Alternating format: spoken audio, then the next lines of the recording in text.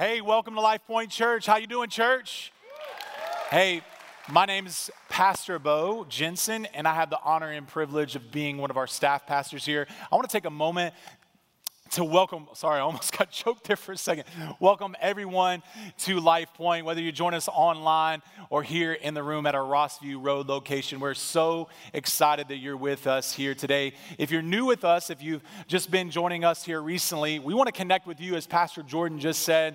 We want you to reach out to us by simply texting LPC to 31996. That's LPC to 31996. We're going to just give you a few next steps. I promise we're not going to bombard you. We just, again, want to connect with you. I also want to give a huge shout out to everyone that's faithful in their giving of their tithes and offerings. Your giving is absolutely making a difference, whether you're giving online, in person here at our Rossview Road location, or through the mail. Again, your giving is making a difference. I interact with people online from various different parts of the world. I've interacted with people in our lobby, and I'm telling you, you're making the difference. Lives are being changed. So thank you for being faithful with your generosity and your giving. All right, I'm going to make a really bold statement. Is that all right?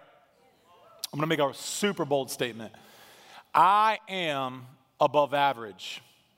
Not in many things, but there's one specific thing that I'm above average at. And it is, in fact, my height. You got it right. I'm above average. You know, the U.S. male, the males in the USA on average are 5'10". And inevitably being this tall, I get a lot of questions. Number one being, how tall are you? And so I tell people I'm 6'5", and if I ever had a dime for every time somebody asked me that, I think I might be a multimillionaire, to be honest with you. But inevitably, again, I get a lot of questions, especially when I'm with our lead pastor, Pastor Mike Burnett. He's 6'6", I'm 6'5", but in the wintertime when I grow my hair out a little bit, I'm a little taller than him because my hair puffs up a little bit. But anyways, when we are together, we inevitably get this question. Do you have to be tall to be a pastor at Life Point Church? Which I respond immediately with, of course not. Pastor Jordan's on our team. And his last name is Smalley at that. But recently, Pastor Mike and I were traveling. We were about to board a plane, and I remember telling him, because, you know, we're both tall, I remember saying to him, like, hey, where's your seat? Because I'm on a window seat. And he quickly, went to the front desk because our seats were right next to one another, and we didn't necessarily want to cuddle all our way back to Nashville. And so he comes back with his head down a little bit, and I was like, you couldn't get the seats changed? He was like, nah, it's a full flight. So as we're boarding the plane, many of you know that Pastor Mike is not bashful at all. And so as we duck into the plane, and, you know, we have to keep our heads like this as we're walking, both of us, he announces to the whole entire plane, two biggest guys on the plane, we're going to be sitting next to each other right here. And I think he said this with hopes that somebody would offer up, maybe switch with us. Nobody did. So we rode back to Nashville right next to each other, fighting over the armrest. But it was a great trip. And, you know, what's amazing to me is that people just assume that when they ask this question, I'm going to respond with yes, but they go, hey, since you're that tall, you must play basketball. And I respond with, of course, you didn't know I was drafted in the NBA? And so I lie occasionally. And then I'm like, yeah, I was like Tom Brady, drafted in the 6th round, y'all. Okay, I thought that would land a little bit better than that. He's the GOAT, I guess I'm not. All right. But anyways, as I was saying, you know, being this tall, people often ask me if I played basketball, and I did play basketball in high school. Actually, let me rephrase that. I was on the basketball team. Occasionally, when we were down by 20 or up by 20, that's when I got to go in the game. I was always like praying, let's beat these guys. Let me get in the game.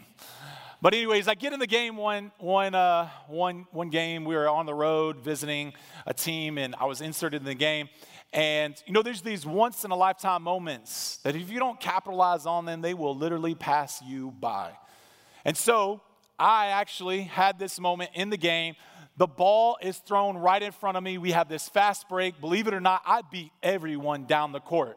And so As soon as I'm about to grab the ball, I start making my ascent to the rim to throw down a dunk. I see the anticipation of all my teammates on the bench as they about to stand up to their feet to start cheering for me, because I'm literally stretched out like this. I'm going up. I'm about to throw it down. And then as quickly as I made my ascent, I made a descent. Because I tripped over my feet. I face planted on the floor. And the ball rolled right out of bounds in slow motion. As I was laying there on the floor, I turned without getting up yet, and I saw the disappointment on my teammates' faces, almost as if, man, we knew that was about to happen. Am I the only one that has embarrassing moments from high school? Seriously, am I the only one? I think we've all experienced embarrassing moments. Sometimes these moments can make us feel like we failed. Honestly, they can make us feel like we don't even need to be a part of the team. If it's failure, we're all acquainted with it. Whether it's in a game or in life, again, we've all experienced failure. Whether it's in a relationship, maybe you said something or did something that hurt someone. Maybe you're here today and you failed an assessment for a promotion, or maybe you failed getting your sales quota for your organization. We're all well acquainted with failure. And you know what it does? It elicits these emotions, right? We feel insecure sometimes about our abilities, and we have these feelings of inadequacy, unqualified, or maybe even disqualified.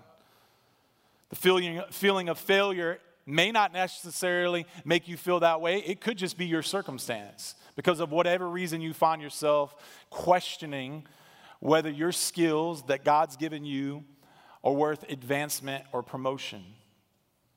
As we continue with our Acts series, we're going to pick up with the story, or actually Peter's message, his sermon in Acts chapter 2, verse 22, if you have your Bibles with you today. And I can't help but wonder if Peter felt inadequate as he's about to speak, if he felt unqualified as he was about to share with the crowd that had gathered for Pentecost about Jesus. If you examine the life of Peter, you would know that his story, his biography is full of failures. Prime example of Peter's capacity to fail is found in his first interaction with Jesus. He's been fishing all night, hasn't caught one thing, and this carpenter/rabbi comes up and tells him to cast his nets on the other side. He does so, catches a bunch of fish, and as he's pulling in these fish, he literally turns to Jesus and tells him, "Depart from me, for I'm a sinner." You know, I think he's reeling from the thoughts of his inadequacy in his trade as a fisherman, and he can't fathom the thought that Jesus is about to ask him to follow him. Nevertheless, Jesus invites him, Peter, to follow him. And along the way, Peter has more failures. Some of us are well acquainted with them. He sunk as he was walking to Jesus out on the water. He tells Jesus he doesn't need to be crucified. In addition, he does this. He denies Jesus 3 times. And before he denied Jesus 3 times, he tried to defend Jesus by cutting off the ear of a soldier. Maybe you feel like Peter here today. You feel unqualified because of your past, maybe even what you're going through right now. You don't feel like you have the authority to share Jesus with others. You've accepted God's grace and his forgiveness, but you question God's ability to use you to share Jesus with others. And as a result, this has caused some partial paralysis spiritually in your life.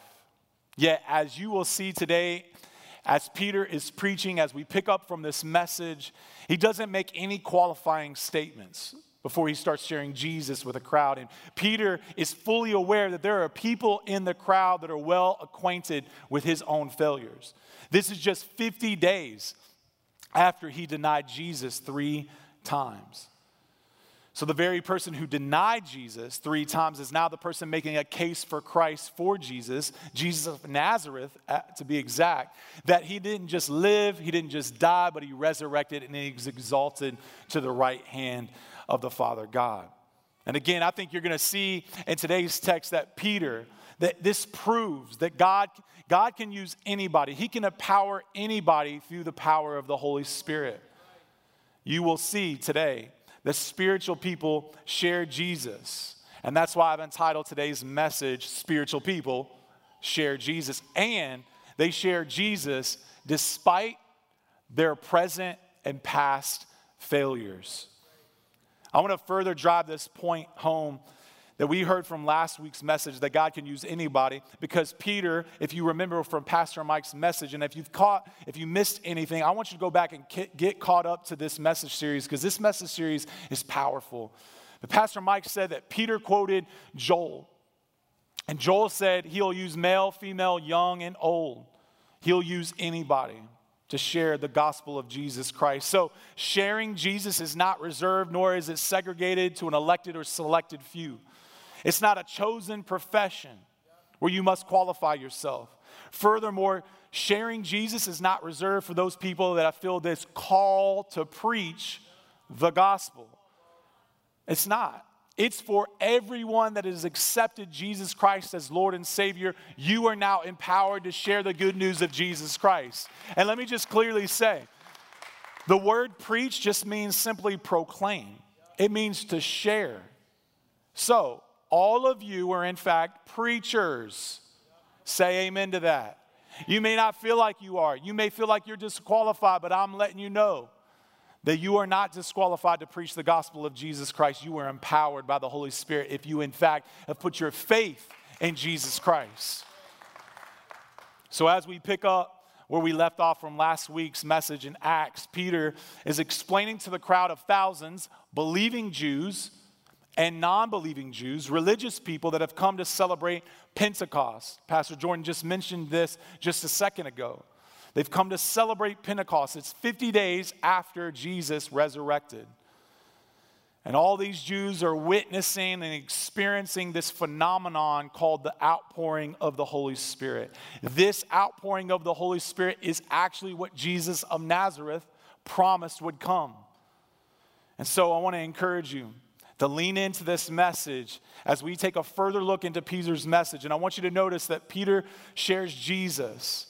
And he highlights the fact that spiritual people share Jesus because he ends the agony of death. That right there, my friends, is good news. That's good news. Let me go to the scriptures. Let's just see what Peter says. Peter says, men of Israel. He's literally standing up. Pastor Mike said this last week. He stood up in front of everyone, and he's getting their attention. He says, hear these words. Jesus of Nazareth. I think it's interesting that he's using Jesus of Nazareth because he's letting them know Jesus was from Nazareth. He was this carpenter. He was human. He was fully human yet fully God. But he's trying to make this spiritual connection. He said he's a man. He's fully God. He's attested to you by God with mighty works, wonders, and signs that God did through him in your midst, as you yourselves know. And then he says, this Jesus was delivered up according to the definite plan. Everybody say definite plan. And the foreknowledge of God, you crucified and killed by the hands of lawless men. Peter starts proclaiming Jesus has resurrected. And the fact that he's done all these miracles in these peoples that are hearing him in their midst. The scriptures say, or actually if you count up the scriptures of all the miracles of Jesus, there's 37 total. He's telling his Jewish audience that they are in fact responsible for delivering Jesus up to the lawless people, the Gentiles, the Romans. He's saying you are responsible. That's a bold statement. And then he's like, hey, but you saw Jesus. You saw him do these signs. You saw him do these miracles, yet you disregarded him as the Christ. I think we can all agree, for those that have been following Jesus for quite some time, even for a short amount of time, I think you can all agree that there are moments in our lives where we've missed God, we've ignored God, we have chosen to go our own way. And I think Peter is trying to appeal to that aspect that, you know what, you've ignored him up until this point, but I'm now preaching to you to let you know that he is in fact the Christ. In this message that Peter is attempting to get the Jews to take responsibility for their actions, he emphasizes that part, that you delivered him over to lawless men. Why would he bring that up? That's the question that I had as I was preparing. Like, why would he bring that up? Well, I think the reason why he brought that up is because he knew his audience couldn't fathom a Messiah and a Savior that would be crucified in shame and in agony. They thought their Messiah and Savior would overthrow the Romans. He would win. He would be victorious. So it's a tough text to look at because on one hand, the cross, the crucifixion, is this vicious plot. But on the other hand, it was a victory plan. On the other hand, it was a victory plan. If you look at this, it said, according to the definite plan and foreknowledge of God. That means this. Man had a plan, but God used that plan to bring about life to us. He used that plan. And here's the thing. It was victory over death. The Jews were looking for deliverance over Roman dictatorship, and God gave them deliverance from death instead.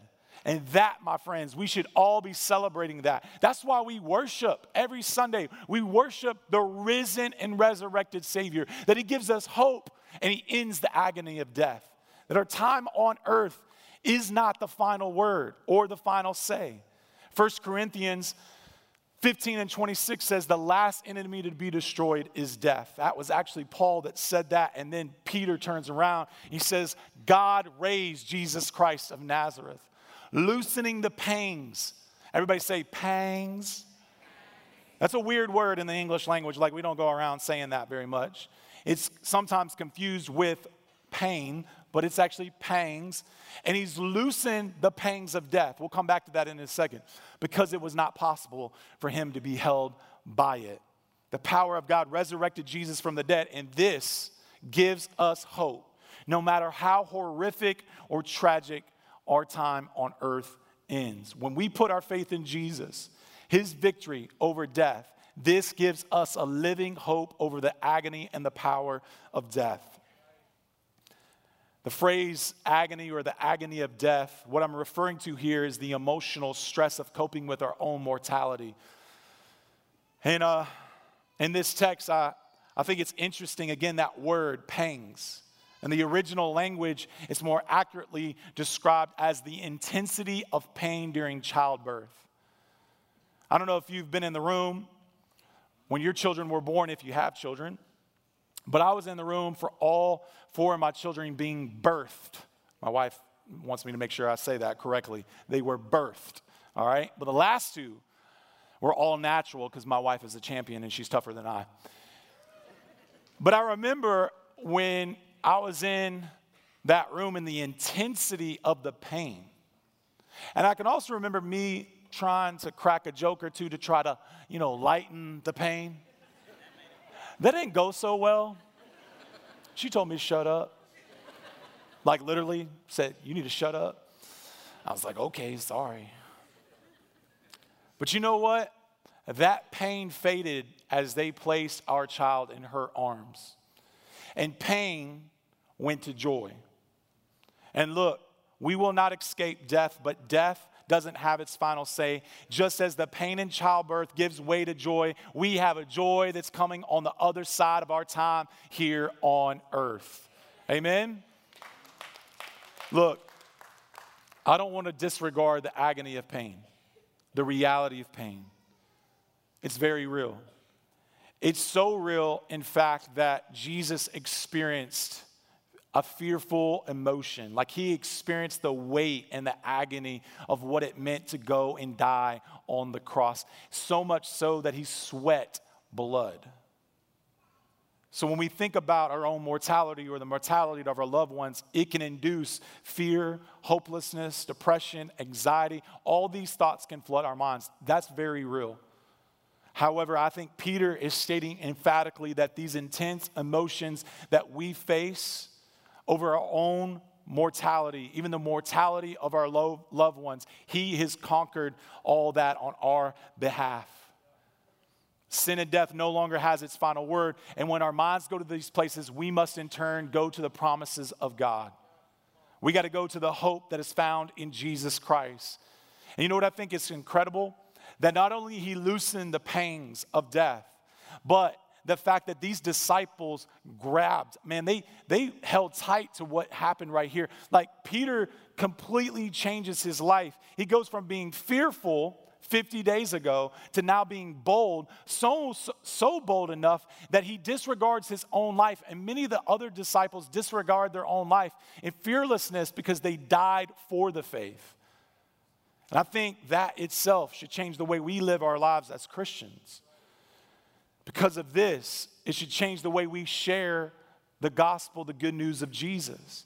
So in the face of a pandemic, rumors of war, political polarization, a diagnosis, our past, our present, we share Jesus because he's the hope of the world and because he ends the agony of death. And also, spiritual people share Jesus because they know how to share God's word.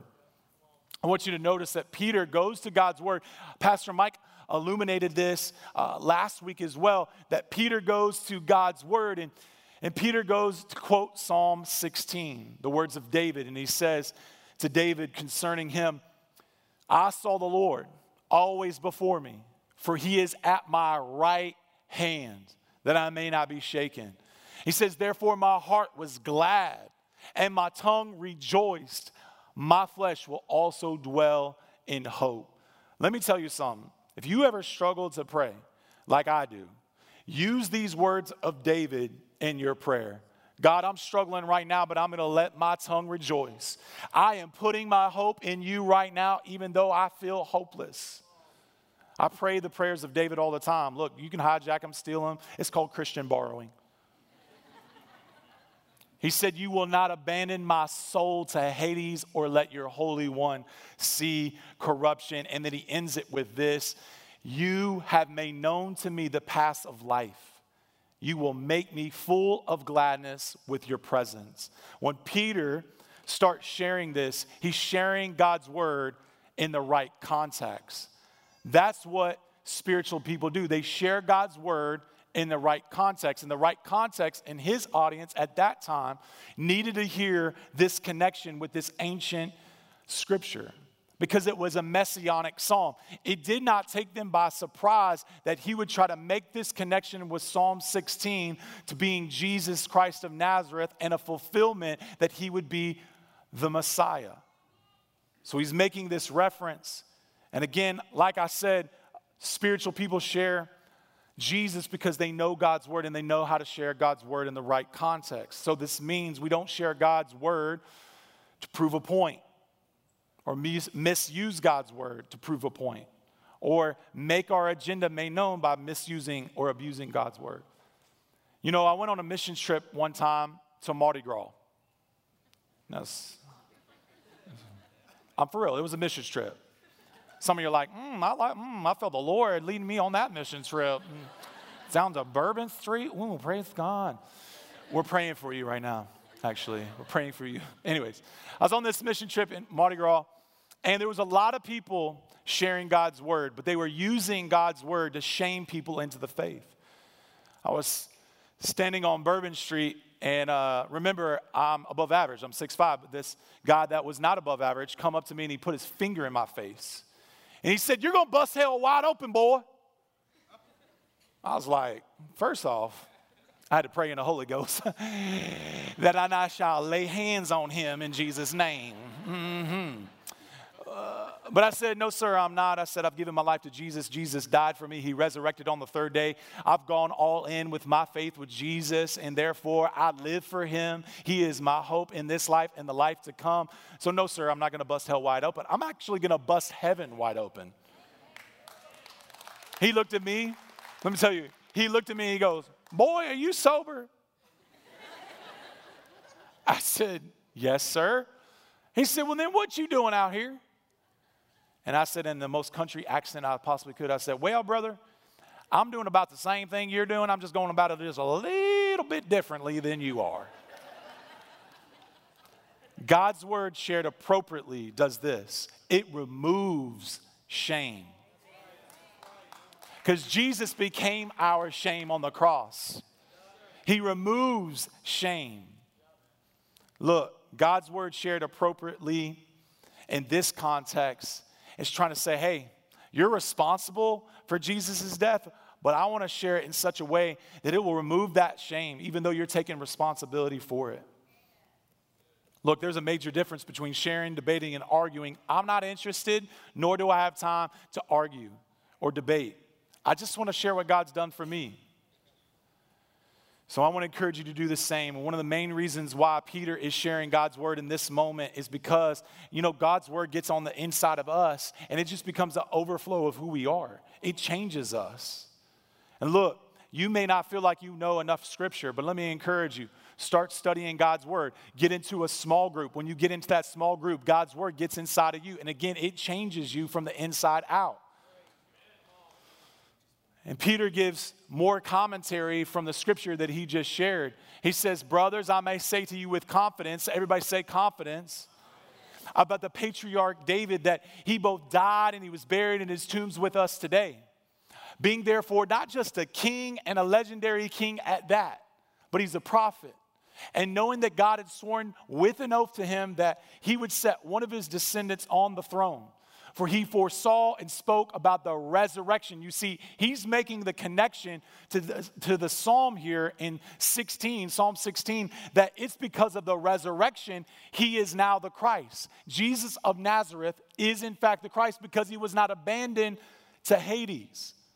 His flesh did not see corruption. He's also making this point that, look, we know where David is buried. He did not resurrect. So he's not talking about himself. He's talking about the promised descendant that would come and reign on the throne and be Savior and King forever. And so his audience is making this connection because he's making a case for Christ. Look, there was this popular belief in that day among Jews and even Gentiles that Hades was the final destination for all people. It was all done. It was the final destination. And Peter's saying, nope, it's not. And David prophesied that. Peter uses God's words in this moment to make a connection to the hope that we all have in the resurrection through Jesus Christ. And then he said, this Jesus God raised up, and that we, everybody say we. That's important right there. We're all witnesses. And here's why that's important. Because he's making this connection. He's using two pieces of evidence. He's using the scriptures, ancient scriptures that this audience would know. They would be fully aware of. But then he's saying, hey, I have seen it with my own eyes. I've seen the resurrected Savior with my own eyes. And I think it's interesting. None of the disciples, Peter included, anticipated or thought he was resurrect. That's why the scriptures say when he did, they were frightened. They were startled. That's why the scriptures say it says they thought they saw a ghost. And then Jesus invites Thomas to put his fingers in the holes of his hands. And they all start to realize this is in fact the resurrected Savior. And Peter's going, hey, you don't have to believe my word. You can believe the word of all these witnesses that are here today. There are, in fact, a lot of them. It's not just the disciples, but Jesus appeared. There's 12 different appearances in Scripture. And one time he appeared to 500 people. And many of them are present that day. So he's saying, hey, just don't take my word for it. You can take their word for it as well. He's making this case for Christ. And so what can we pull from this scripture that we just read here? It's this. We share Jesus by sharing God's word appropriately, in context, and we use our own testimony as well. And remember, spiritual people share Jesus despite their past and their present failures. You will see that, spoiler alert, that almost 3,000 people give their lives to the faith here in just a little while, if you continue to stay with us throughout this series. But what's amazing also is that spiritual people share Jesus because it is in fact God's promise for everyone. Every single person on the face of the planet. And look what Peter says in verse 33. He says, being therefore exalted. Everybody has to say this word, exalted. This is very significant right here. This is very significant because he's at the right hand of God. And this is a phrase that this Jewish audience would know that he is making this a connection again, that Jesus didn't just live, he died, he resurrected, and now he's exalted at the right hand of God. See, in Scripture, there were multiple people that resurrected. It's in actually Matthew, towards the latter half. So when Jesus died and he resurrected, there was more than one that resurrected. Even Elijah didn't die. He was kind of resurrected in a cloud or whatever. Actually, it was in a fire. Whirlwind of fire. Read your Bible, do what it says. You know what I'm talking about. It's in there, I promise.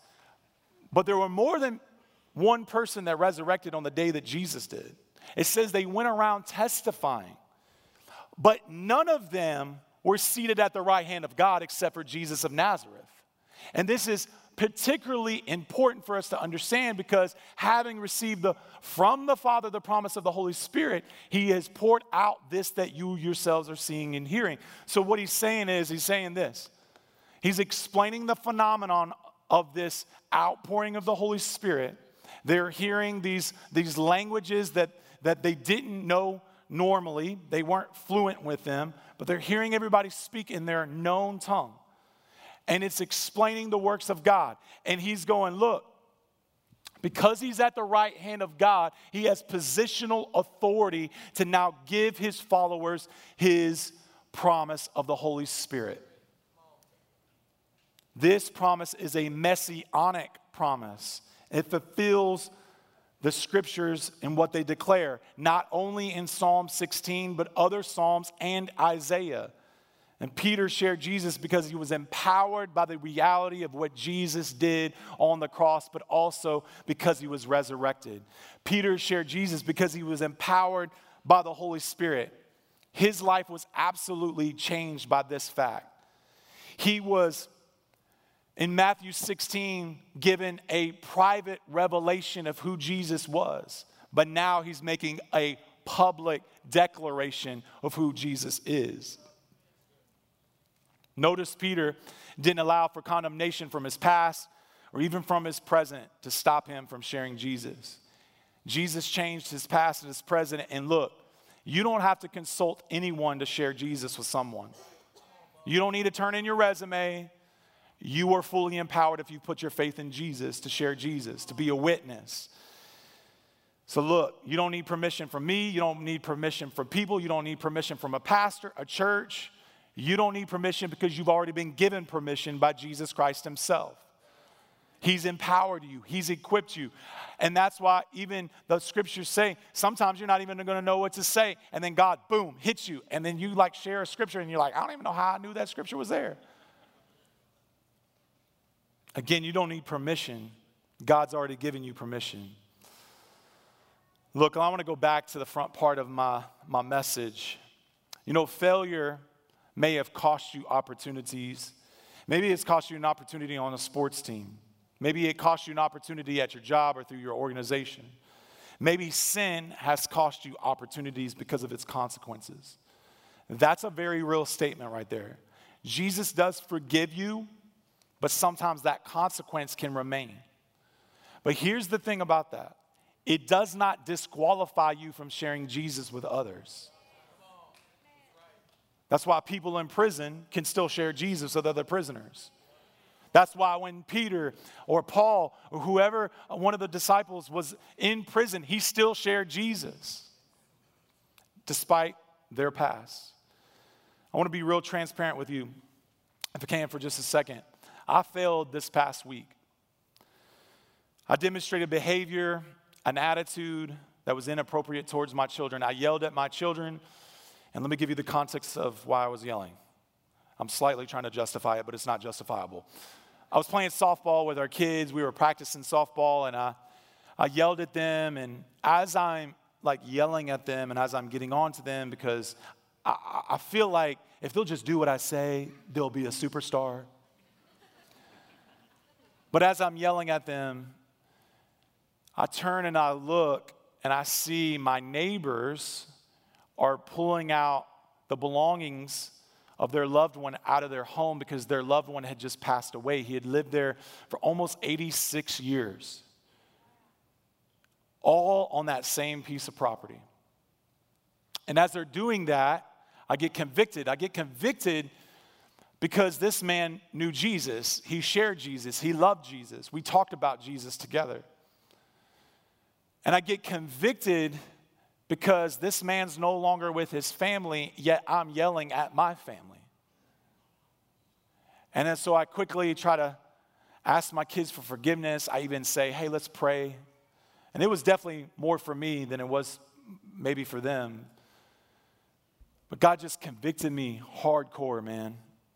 And you know what the promise of the Holy Spirit is? Is even when you're messing up, he's going to be with you. To not beat you up, but to lift you up. And he used my neighbor's passing to do just that. To lift me up and call out the good father in me because he's a good father. And so I want to ask you for a moment in your life, you may have experienced failure, but are you allowing that failure to cripple you, to keep you from sharing Jesus? God wants to turn your failure into success just like he turned Peter's multiple failures into success. He used Peter, and he'll use you if you'll let him. Maybe you've had a private revelation in your past that God is doing something great in your life, but you've yet to make a public declaration. I want to encourage you to do that. And I also want to ask you this. What's preventing you from sharing Jesus at your school, at your job, at the grocery store, in the parking lot? What's preventing you from sharing Jesus? Because spiritual people share Jesus despite their past and present failures. Look, I really believe that this message deserves some type of response. And so I want to pray for you. And the best way I think to do this is just to have everybody stand. I know if you're joining us online, you can't necessarily do that, especially if you're driving or operating heavy machinery. But I really believe that God wants to speak to you. So if you've been encouraged by this message and you're no longer going to allow the enemy or your past or even your present failures keep you from sharing Jesus, I want you to make a comment in the comments section. And if you're here at our Rossview Road location, again, I'm going to pray, and I would just invite you to lift up your hands. God, I thank you for this moment, God, that we've had. This time spent with you as we listen to the teachings of Peter, the writings of Luke. And God, I'm asking that as our hands are lifted, God, would you use our failures for success, your success? Would we no longer be hindered by our past failures, but we would be empowered by your Spirit. And Lord, we ask this in Jesus' name. Hey, why don't everybody, let's do this. We do this every week at Life Point. Let's go all in with our faith. Why don't you repeat this after me? Jesus, I'm all in. I believe you died and you resurrected from the dead. You're exalted. You're at the right hand of the Father, and you've empowered me with your Spirit. I repent of my sin. I'm all in with you, Jesus. In Jesus' name, amen, amen. Hey, can we celebrate with those that have put their faith in Jesus? Hey, let me encourage you to do this. If you have prayed that prayer for the first time, will you let us know? We want to celebrate with you. All of heaven is celebrating, and we want to connect with you. Also, if you're here at our Rossview Road location, even if you're joining us online and you need prayer, go ahead and put that in the comments section. We have a prayer team that's up here at the front. If you need prayer, don't leave today without having somebody pray for you. Amen? Hey, I love you, Life Point. I hope you have a great rest of your day and a great Sunday and a great week. Go make a difference and share Jesus with people.